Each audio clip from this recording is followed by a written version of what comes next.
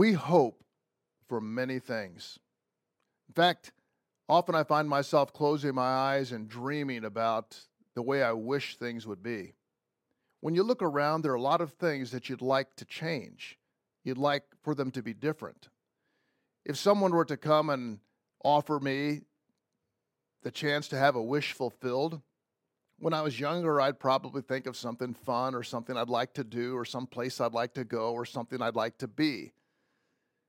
Nowadays, I probably think of someone who's sick and needs to be well, or someone who's in financial hardship that needs to have some relief. But it's sort of a dream world to imagine being like Aladdin's lamp and finding that, having a genie say, "What do you wish?" or "What do you want?" If someone asked you that question, and I know this is a bit of stretching our imagination, someone asked you, if you could wish for anything in the world, what would it be?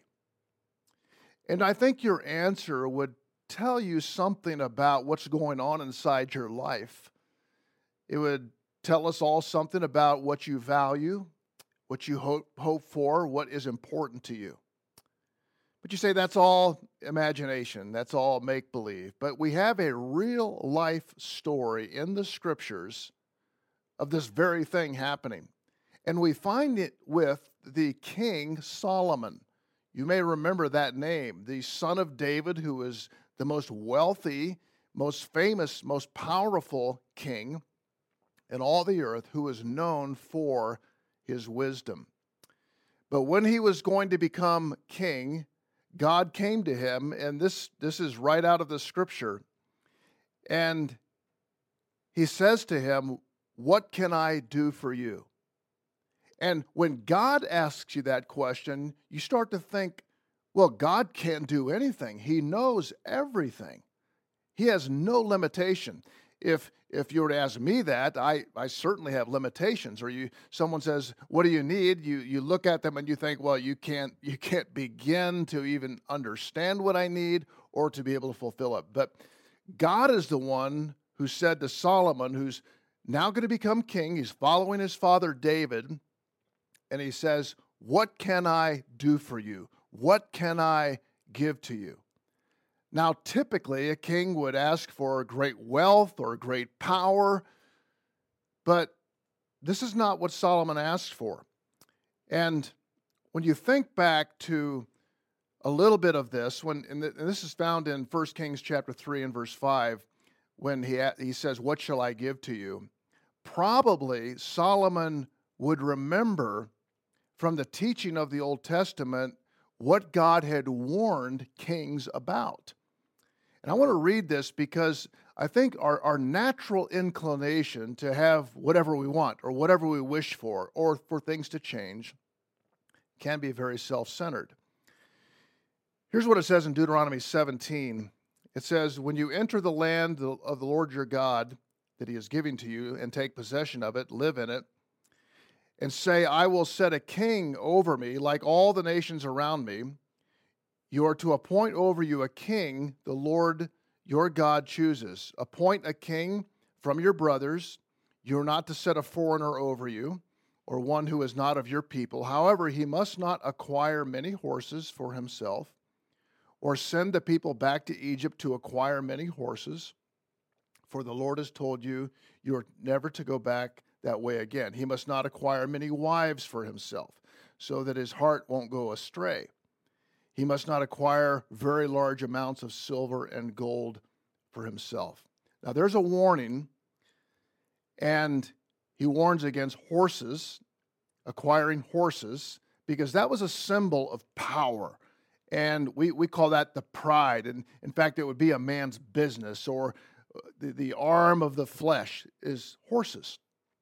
He also warns him about acquiring many wives. Now, we would say, well, duh, you don't do that. In our culture, we don't. But in that day and time, there was plurality in marriage, and it was more customary. It was never approved by God. God was never in on that, but kings did that.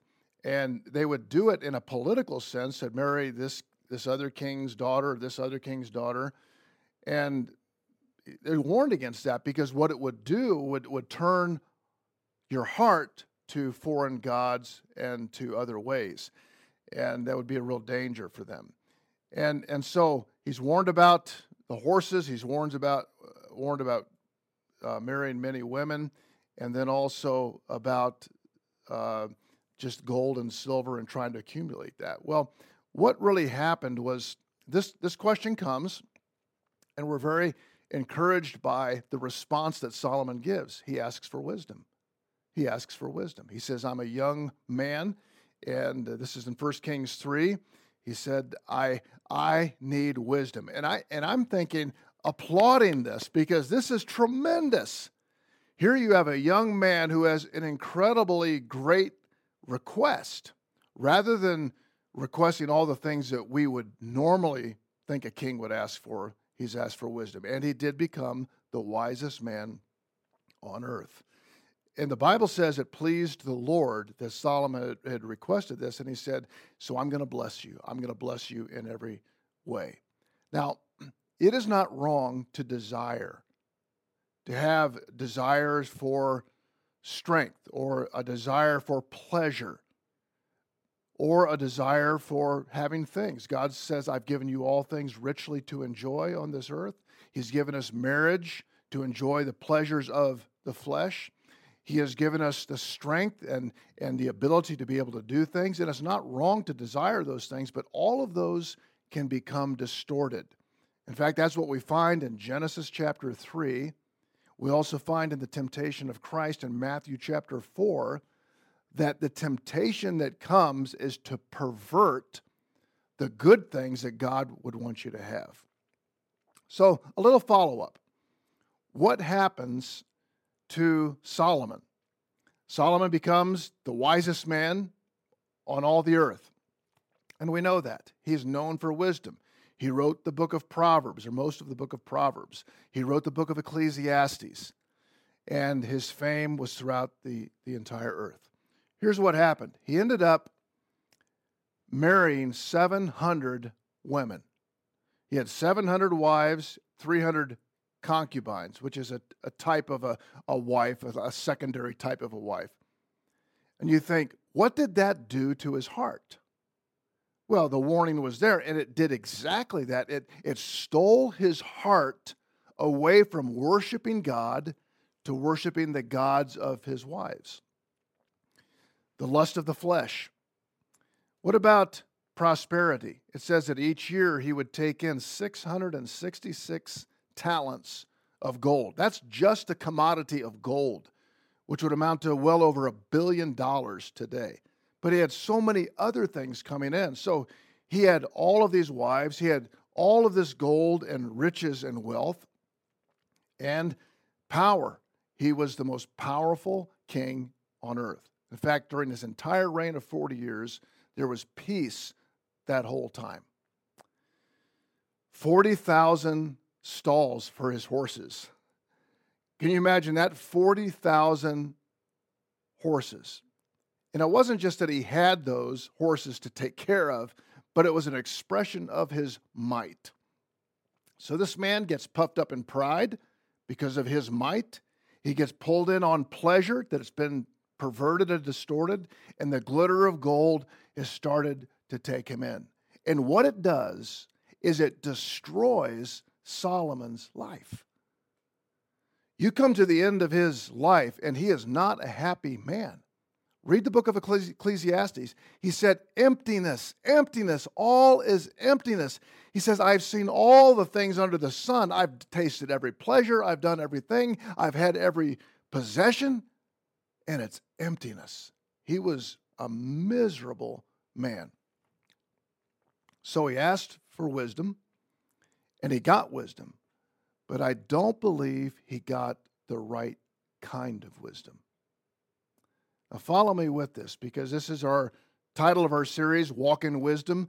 And in 2021, we probably need this in the present day as much as any time in history to walk in wisdom, but the right kind of wisdom. Here's our biblical text, and it's in 1 Corinthians chapter 3, and we're going to look at verses 18 to 23. Let no one deceive himself. If anyone among you thinks he is wise in this age, Let him become a fool so that he can become wise. For the wisdom of this world is foolishness with God. Since it is written, he catches the wise in their craftiness. And again, the Lord knows that the reasonings of the wise are futile. So let no one boast in human leaders, for everything is yours, whether Paul or Apollos or Cephas or the world or life or death or things present or things to come, everything is yours. And you belong to Christ, and Christ belongs to God. So Paul will do really two things in this section, in this brief section of Scripture. He's going to expose the folly of what we call human or worldly wisdom, or the wisdom of this age. And secondly, he will encourage the practice of godly wisdom. And there's a difference. So we're going to look at the contrast between the two kinds of wisdom, the conflict that they have with one another, and then the connection that we have with godly wisdom. So let's look at the contrast.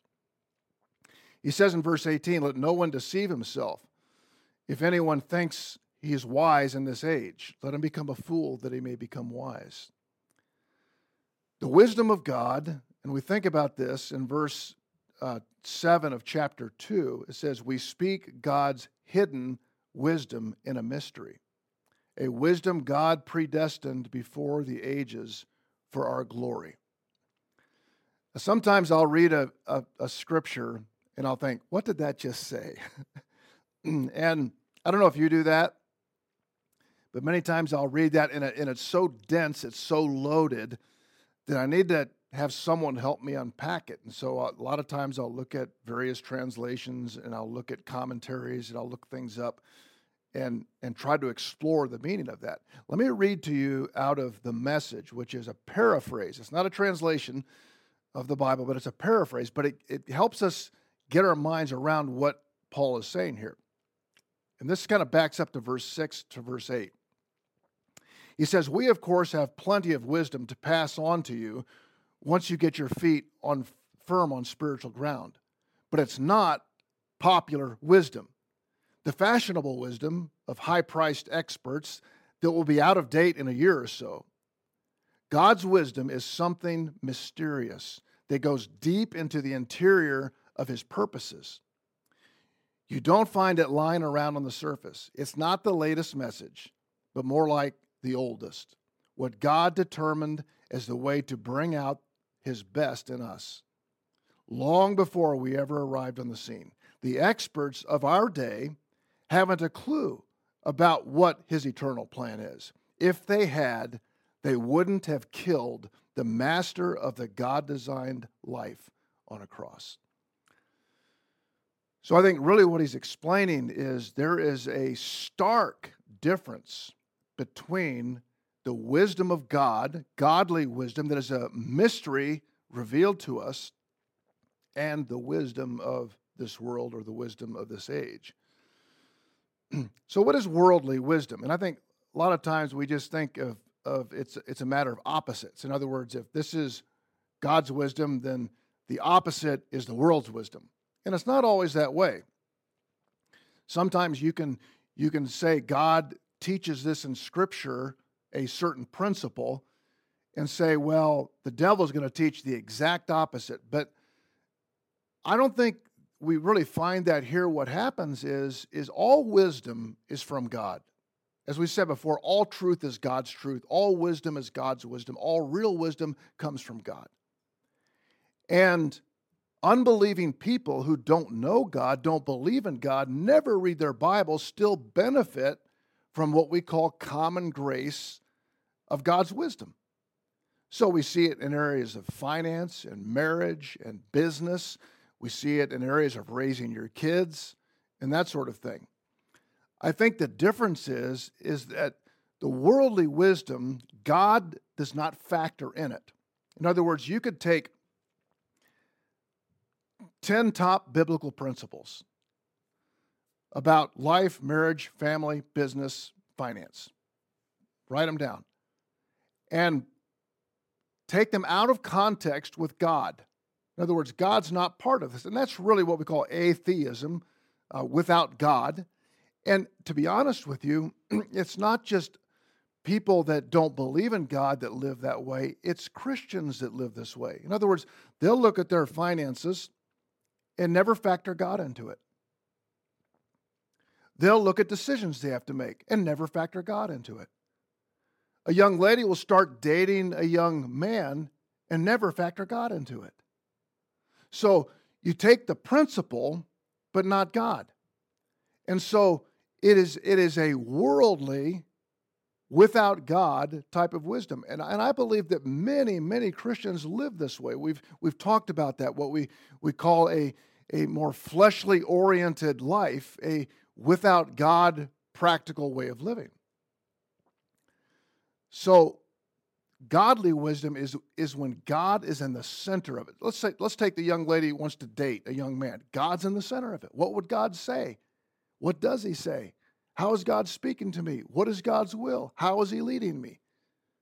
Not just a pragmatic list that you check off to try to determine a personality matchup or if you're on the same page.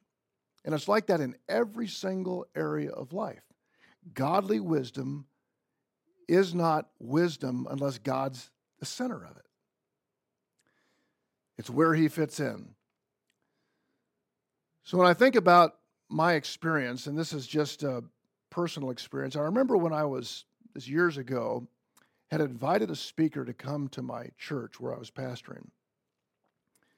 And he was probably the best guy in the country speaking on raising kids. And we had a lot of kids in our church, a lot of parents who were just beginning with their families. And so we began using his program, and I had him come and speak. We had a large audience come. We got many people enrolled in how to raise your kids.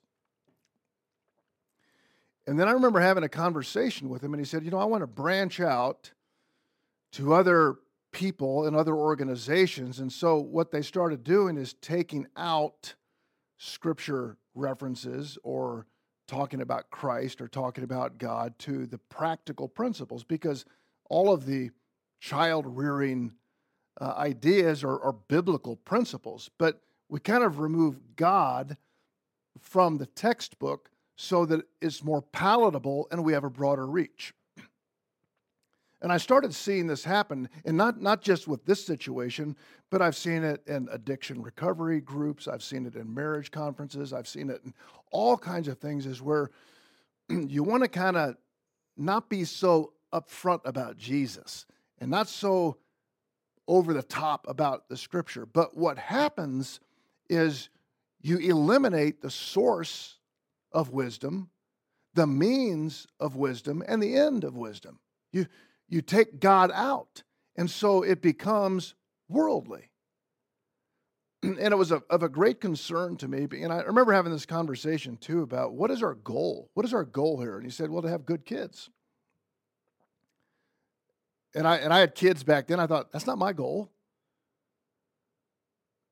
Just to have a good kid. You could have a kid that behaves.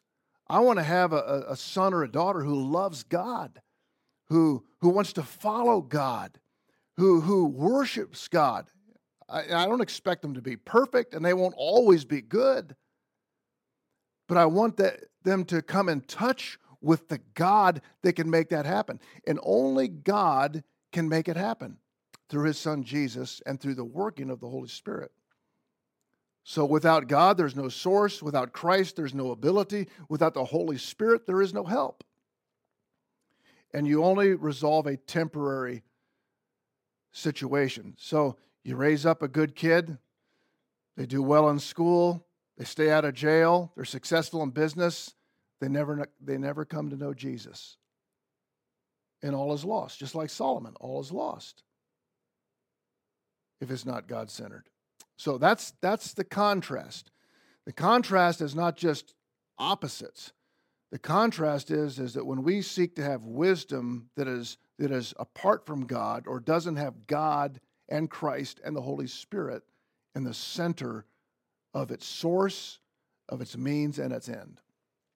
So let's move on to the conflict, because The two kinds of wisdom are not just different, they are butting heads. And this is what we're going to face, I think, more and more as Christians in the coming days. I really believe that. In chapter 3, verse 19, it says, "For the wisdom of this world is foolishness with God." And then it goes on to say that for the world, they see what we're doing, foolishness. God looks at them, foolishness. There's really no middle ground.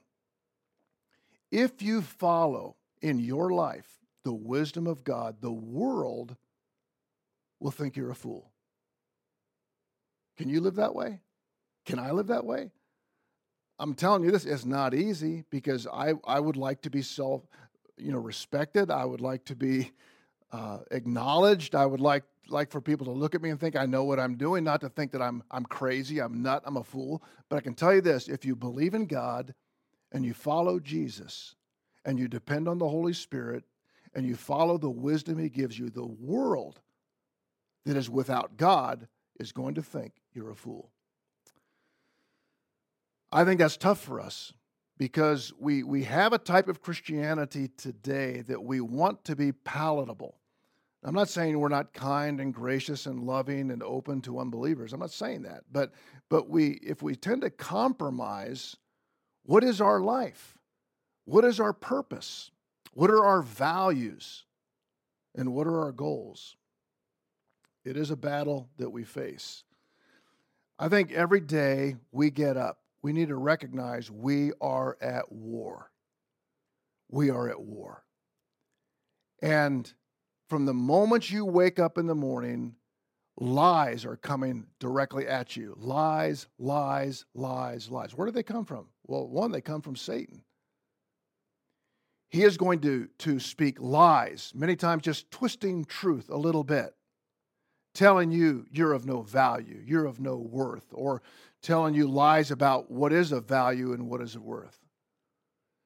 So you have Satan, who is out to destroy your life. You have the world system, the spirit of the age, the cosmos, as the Greeks would call it. And everything you hear on television, radio, going to the school systems, and is just immersed with secular, godless culture.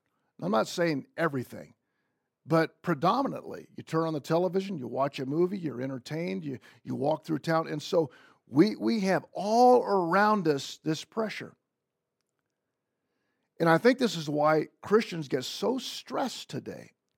Satan's speaking lies. They're watching television. They're watching a whole lot more television than they are reading the scripture. And so you're hearing all this, and what's it causing fear and worry and anxiety? You spend very little time in the Word where truth and promises and hope are given. And this is why we ended up being just like everybody else. We also have our old nature, our flesh, that has just this natural bent to do the wrong thing. You think you see it in your kids. As adults, we have the same bent to do the wrong thing. And we're just a little more sophisticated about it. So every day, there's an onslaught of lies that come, and we have to deal with that. And I think that the church becomes so influenced that we want to be perceived well. And I think we do that. I try as best as we can, as I shared earlier before the message, that we want to represent God well to our community. It's not nutcases, we're not crazy, we're doing the right thing. We want to do that. But there are times when if you stand up for what's right, you're going to be counted a fool. So what's happening is, even within the church, what God hates is being normalized as patterns of the way that we live. And I think that, and I just like to encourage you as a church, we're going to, in the coming years, I believe we're going to be coming under more and more pressure to conform and adopt to the world. And we need to be very careful. That's why we come back to being in God's Word and seeking Him in this way. So, what is the point that people need? People need Jesus. The alcoholic, he needs to get over his alcoholism, but most importantly, eternally speaking, he needs Jesus. Or anything out there that seems to be a negative thing, the answer is Jesus is the pathway to God, and God is the God of all wisdom. So, lastly, we've kind of gone from contrasting these two, and we see the conflict that ensues, but now the connection. How do we get connected to wisdom? Because here's what I really want in my own life. I pray for it every single day. I pray this for you, that God would give you wisdom, godly wisdom, and that you would be able to impart that to your children, and that your children would grow up and have godly wisdom. And this is why Paul is saying to this church that is in Corinth, they're in incredible turmoil and conflict, they're just a mess, is all their wisdom is the wisdom of the age. And of course, the Greeks, the philosophy, which means literally the love of wisdom, were all about wisdom. I mean, everything was about wisdom, the Greek philosophy, but it wasn't godly wisdom. It was wisdom that God had no place in it. And that's where we've come. So it says in verse 20, we talk about this connection. The Lord knows that the reasonings of the wise are futile, of the earthly wisdom. So let no one boast in human leaders or human wisdom, for everything is yours. He says this several times here. Everything is yours.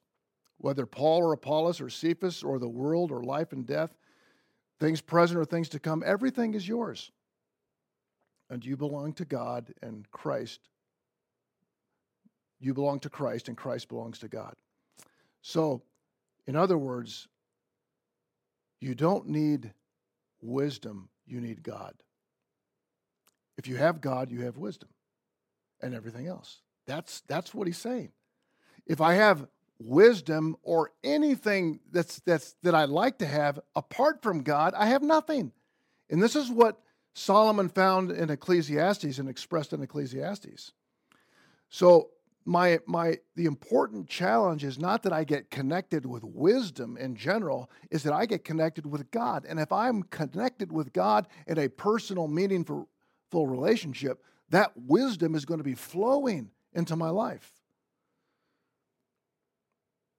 So who are we counting on and depending on? And it seems like he's just kind of throwing this human leaders in here, but this is part of the conversation he began back in chapter 1. They were having conflict and say, I'm of Paul, I'm of Apollos, I'm of Cephas. In other words, these are parties. I get this a lot of times when I'm talking to a guy, he'll say, where'd you go to seminary? Or where did you get your degree? Or they're trying to peg you. They're trying to, what camp are you in? Or who are you following? Or are you a Calvinist? Are you an Arminian? Are you this or that? Probably in every profession you get people like that. They're trying to peg you. And what he's saying is when you're a follower of a man, you're in trouble. Paul said it this way, follow me as I follow Christ. But you look beyond the man to the Christ. You look beyond the wisdom to the God of all wisdom. You look beyond the knowledge to the God of all knowledge. You look beyond the benefit to the one who gives all benefits. So the key for us is not being related to what God gives, but be related to God, because then you have everything. This is what he says. You have everything. You have everything in God through Christ. As a believer, you have all of that. Just this last week, I came across an article and researched it. In fact, the last several days just kind of brought anxiety to me, because apparently, and I always give the benefit of the doubt. If I hear someone did something, I say, you know what? I'm going to believe the best. I'm going to give the benefit of the doubt. I'm going to believe the truth. And so until it's all settled, I'm going to do that. But it reminded me of how many Christian leaders have fallen. And it has devastated people, pastors or evangelists or authors or speakers. And this last week I read something, and it was someone that I just respected so much and read and listened to. And I don't even know the whole story, and that's not really my point in this. But if all of these things going around are true, I think, you know what? Whenever we have our eyes on man, and I would say this, when you have your eyes on me as your pastor, or Paul, or Mike, or Craig, we're human. We're flawed. We're going to fail. And you've got to look beyond human leaders and beyond human institutions and organizations and books and programs and groups and clubs to God, who never fails. And when you have God, you have everything you need, and He will never disappoint.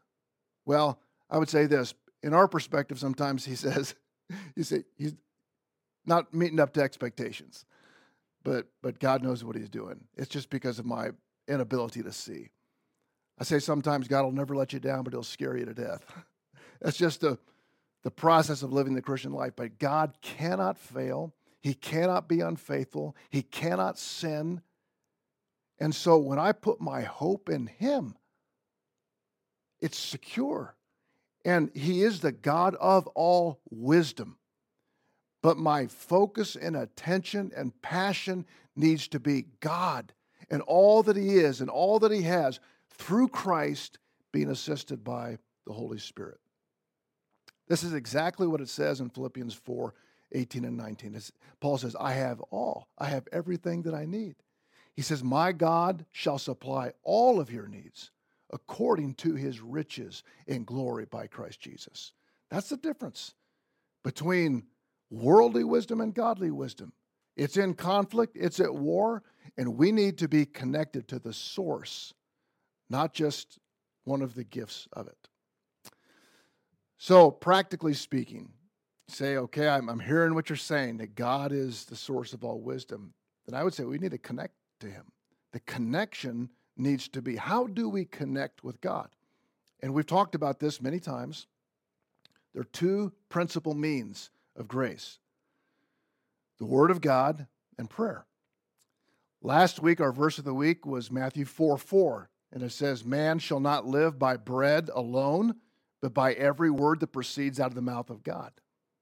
Wow, that's powerful, isn't it? God gives us His Word to help us know Him and have a connection with Him as He speaks to us. And secondly, He gives us prayer for us to be able to speak to Him. So this connection provides wisdom, godly wisdom. Our verse for this next week, Monday, will be Matthew 7:7. And it says, ask, and it will be given to you. Seek, and you will find. Knock, and it will be opened. So what God's saying is, you read my words to you, you speak your words to me, I will answer prayer, I will give you wisdom that you need. To me, this is an amazing promise. So we go back to what we started off with. What do you wish for? In 2021, I don't know if you have a list or you have a dream or you close your eyes and imagine, what would you wish for? Well, I think that Solomon, you can say, how could it be wrong to wish for wisdom? And I've often thought this, what else would you have wished for? And I probably would say this, I would wish for a heart like my dad. Who was Solomon's dad? David. Now, David was far from perfect. He murdered, committed adultery. But here's what God said about him. He said, this is in Acts chapter 13. He says, I have found David to be a man after my own heart, who will do everything I want him to do. That's what I think Solomon should have prayed for, not be the wisest man in the world or have all the wisdom, but to have a heart like his father had, a heart of worship and praise and thanksgiving and communion. Because this is what the psalmist said. He says, and this I find in Psalm 73, I think, verse 25. It says, whom have I in heaven but thee? And there is nothing on earth that I desire more than thee. And I think when we make that connection, God fills us with wisdom and peace. So here's the takeaway. Finding God in personal relationship, connection, is finding true wisdom. Finding God in personal relationship is finding true wisdom and everything else. Father, we thank you for the gift of wisdom that is found in yourself, made possible through your Son, and each day giving us the ability by your Spirit to feed on that. May we not have your blessings independent of you. May we not just enjoy the gifts without you. May all of our lives be wrapped up in knowing you personally and intimately and enjoying all that you give, including your wisdom. We pray in Jesus' name. Amen.